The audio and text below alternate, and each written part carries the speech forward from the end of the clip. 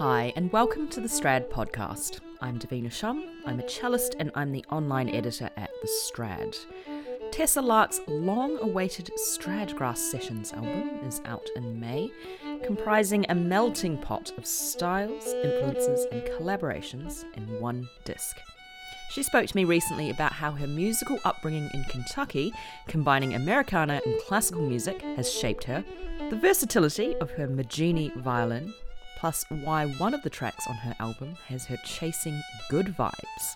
Here's Tessa. Tessa, welcome to the Strad podcast. Thank you. Thanks for joining me today, all the way from New York. And we're here to talk about your Stradgrass Sessions album, which is coming out in May. And we were chatting before we started recording, a bit of a long work in progress. It's been going for a long time, and you must be really excited that it's finally coming to fruition.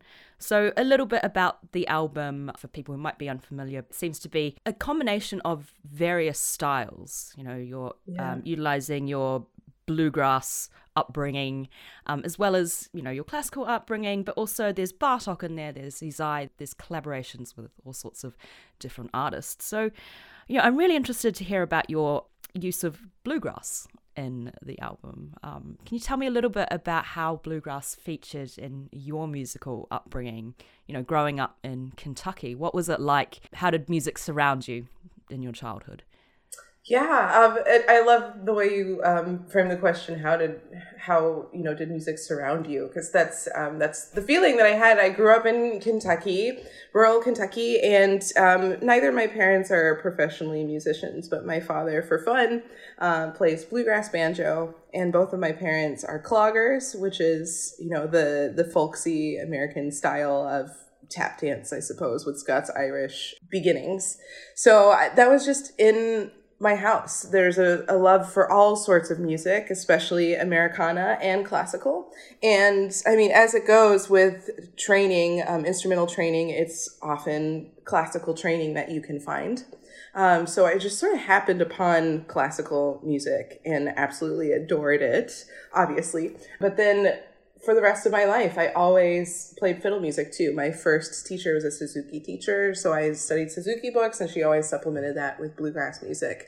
And I just loved being surrounded by all sorts of music. And the way folk music is it's for the folks, and anybody's welcome. You know, somebody who just picked up an instrument for the first time today, next to a legend, and they can play tunes together and just surround yourself with this sense of community. So I've always seek that out in the music that I play from my classical training and my primarily classical lens. So that's the concept of Stradgrass, and it's the way I've lived in music ever since my childhood, and I really just wanted to document that in a disc. And like you said, it's been a long time coming, so it feels kind of surreal. I'm going to wait to see the day. I hope not another apocalypse happens between now and then, but I'm really, really thrilled it's finally coming out. Yeah, there's this theme that I'm sensing of community, you know, society, as you mentioned. This kind of music brings people together. Folk music, it's music for the people. And obviously the Stradgrass Sessions covers a range of styles. So I'm interested to know, how do these different styles inform each other? Like, in the broader sense, how do you feel like playing folk music informs your classical music playing and vice versa? I feel that the way I live in life in general is just that any new experience can inform any other previous experience. And I very much feel that in all sorts of music. Of course, there are many composers and performers who this quote is attributed to, but a lot of people say there's only good music and bad music, and we play the good kind, you know. Right. And so that's sort of my MO. Since the dawn of time, I feel the greatest composers, songwriters, musicians have always been inspired by folk music. I mean, you can look back to Beethoven, Brahms, all those old dead dudes. They used folk music, and sometimes you don't even notice that it is folk music because they just crafted it so finely. And then, of course, there's Izai on this disc, and Bartok, who's one of the most well-known in terms of his studying of folk music. So that element has always been in all types of music, and it just maintains the relevance of it, at least for me, and I know everyone talks about expanding the audience of classical music, and I have my own thoughts about that, but there is and will always be a relevance to folk music by its nature. As you were saying, it's community driven, it's for the folks, and it's just something that one can relate to right away. For me, how it affects my playing in particular is that when I get really wrapped up in the details and frustrated, sometimes I can remind myself the purpose of music, which is to bring people together and to relate in deep ways that words and language are not able to express, and transcend, humanity's woes and triumphs too. So, and folk music, the whole tradition around it is just so beautiful in terms of even that the music is passed on orally and is not written down. And so by that requirement, you must learn the music with others. Whereas with classical music, you can just do it on your own in a tiny little room and not see anybody for years, which sometimes is appealing. I think anyone who's gone to conservatory can relate to that. Yes. Yeah. That's like a prerequisite for going to conservatory. You must, survive in a room alone. The good old days, right? Yep. We all had them. So I do just love reminding myself of that aspect of music. And of course, the pandemic just magnified that too. We all had these great online virtual concerts, but I think it was just, again, magnified that really this music comes alive with other people. And it is about that collaboration. So I try to approach all music in that way when I get a little too stuck in my head in particular. And it's, and that's also why I felt that I needed these collaborations on the disc, because you don't really stretch yourself unless you are immersing yourself, putting yourself in other situations that you don't create on your own. Yeah. You get lots of different perspectives, and it sort of takes you out of your own head a little bit when you're considering things from a different point of view. Kind of going back to what you mentioned about how some of the old dead dudes that you mentioned used elements of folk music in their own pieces, but sometimes you don't even notice, There's that refined quality that you might find. It's like, oh, this is a folk melody, but I didn't even know. I've got to ask you about your instrument that you used on the recording, which, despite being called Stradgrass, you actually used a Magini on this, right? So a venerable 1600 thereabouts violin. Tell me about how it held up. I mean, I imagine whatever instrument that you use, it has to be able to withstand great versatility because you're playing all these different styles. So tell me about playing lots of different styles on this old man of an instrument, or woman. This old thing. Chicken or egg, I might just be drawn to instruments that have the qualities necessary to play both the roles of violin and fiddle. Who knows? But yeah, the term Stradgrass came from this time when I did have a Stradivari, which made a mean fiddle by chance. And I didn't actually get to choose that instrument. It just so happened, that I was going to play fiddle music on it and figure out a way to do it.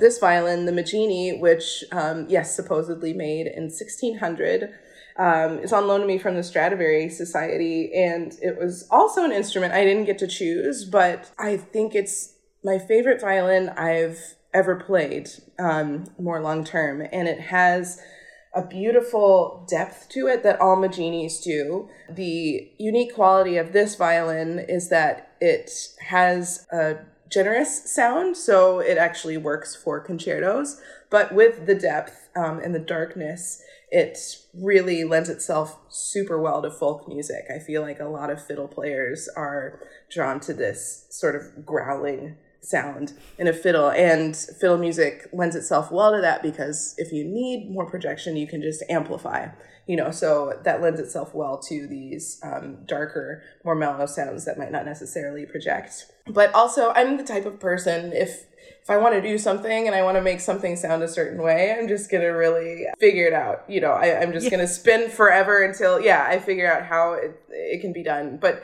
with this violin, it's just comes with the territory. I feel very, very lucky with this fiddle and with this violin. It does both extraordinarily well. But yeah, there's some techniques that you can employ, especially with the right arm and the bow, that just bring out different aspects and stylistic things, like different groove feels. So there are all sorts of technical elements that the player can employ to sound more fiddly, and one can do that with any instrument. But again, this one is special. I like what you said about how you'll just find a way, because that's the thing. I mean, I know we do talk a lot about particular instruments, but at the end of the day, one can't blame one's tools, right? So if you've got a particular sound that you want to make in your head, you've just got to find a way somehow, using as many of your senses and capabilities, just to make that happen, which I think is a really important point. I've definitely met many people who are like, oh, my A string's a bit funny, so I don't really want to. Yeah, I mean, there's something in that too, but it's just, for me, I could get too deep in that and really go crazy. But even with this violin, of course, we're all nerds and love to nerd out. I was with a couple of fiddle players and they wanted to try the violin. And of course, when the violin was in somebody else's hands, it sounded like them immediately. It sounded like my friend, and then gave it to this other person. It sounded exactly like them, and then gave it back to me. It sounded totally different. So there's so much to be done by the individual. Yeah, absolutely. Yeah, it becomes a vessel for that person's voice. Finally, I'd like to ask you about a track dearest to your heart that people can seek out once the album comes out. And I know this is a difficult question to answer, because people often say, don't make me choose. But if you had to choose, what is one of the tracks on your new album that holds a special place in your heart?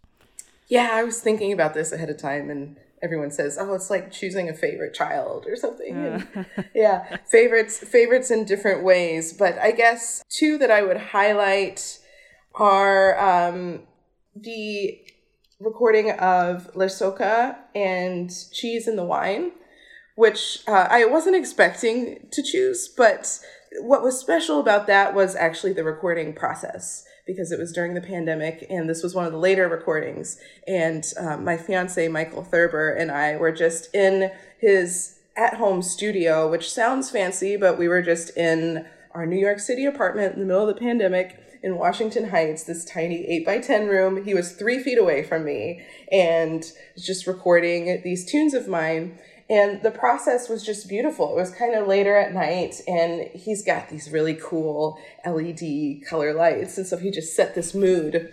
And we were just going for a mood, because these tunes are not difficult, but the feeling and the vibe, to use, very Gen X American term, the vibe I was going for. The vibe. Yeah, was... Well, there's this fiddle player, Martin Hayes, that I adore, and he puts you in a trance when he plays his music. And so I wanted something simple that hit on something deeper and meditative and trance-like. And that just takes a discipline, mentally speaking, psychologically. And it was fun to just play through this track. This is an unedited track, and I felt that it needed to be by nature of what I was going for.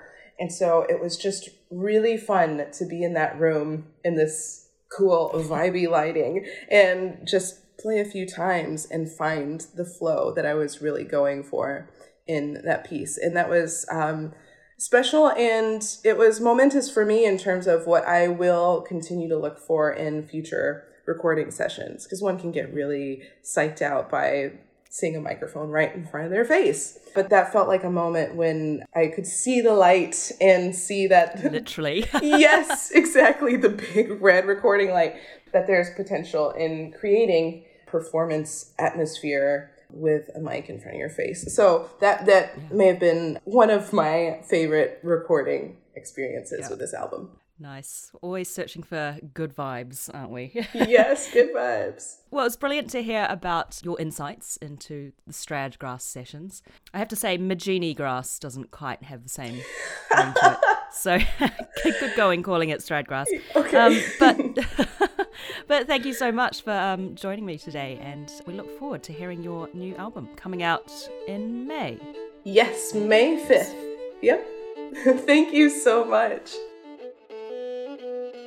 That was Tessa Lark. The Stradgrass Sessions is out on First Hand Records on 5th of May, and you can read a very old session report about some of the recording process in the Strad's October 2020 issue.